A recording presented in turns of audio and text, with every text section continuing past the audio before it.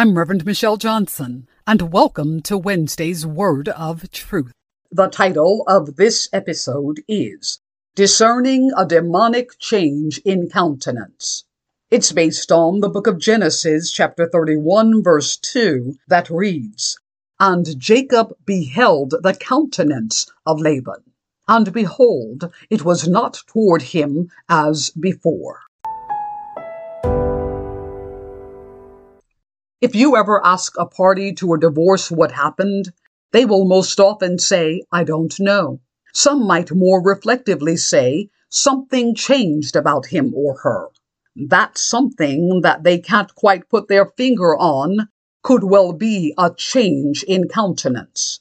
The word countenance, as it relates to one's physical demeanor, is reflective of the face or facial expression. Someone can be standing right before you and their face or facial expression suddenly changes. This is a physical reaction to a mental or emotional stimulus.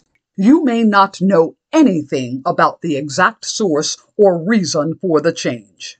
The relationship between Jacob and his father-in-law Laban was an ancient example of game no game. Jacob had swindled his brother Esau out of his birthright, after which he was sent to his uncle Laban's home to take a wife. There he came face to face with his own personal demons of treachery.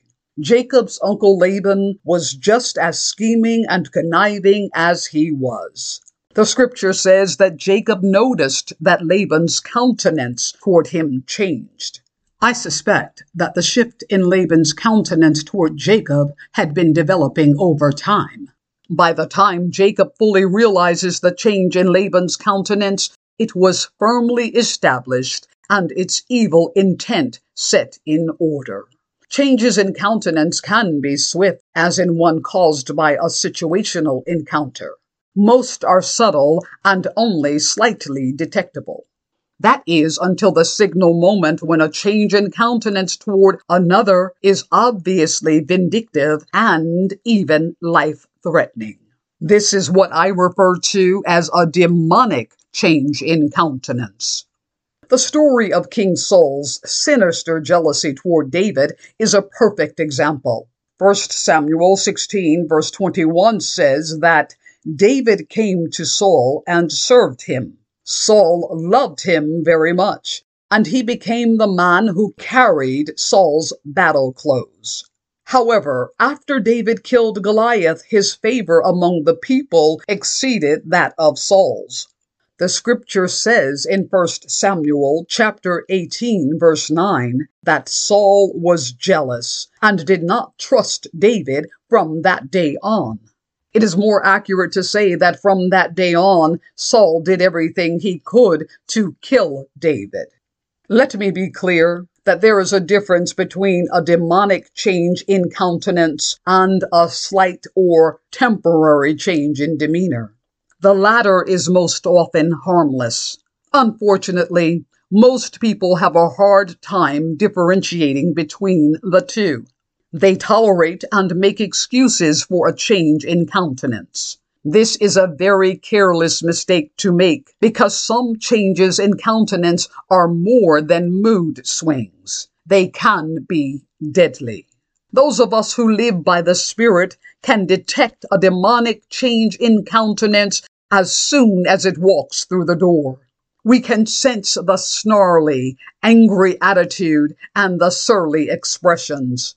We notice the arrogant posturing and condescending, insulting tones. This is not the spouse, family member, or friend whom we love. In this moment, they are an agent of the enemy of heaven, and they have come with a destructive agenda. We do not argue, discuss, or try to reason with this person. We are quick to discern that we are under enemy attack. Our response is to marshal the forces of heaven to protect ourselves and those we love. Saints of God, it is so difficult for us to believe that someone whom we love and who once loved us could turn into our mortal enemy. Most of us love so deeply that we are the last to see the demonic change in countenance.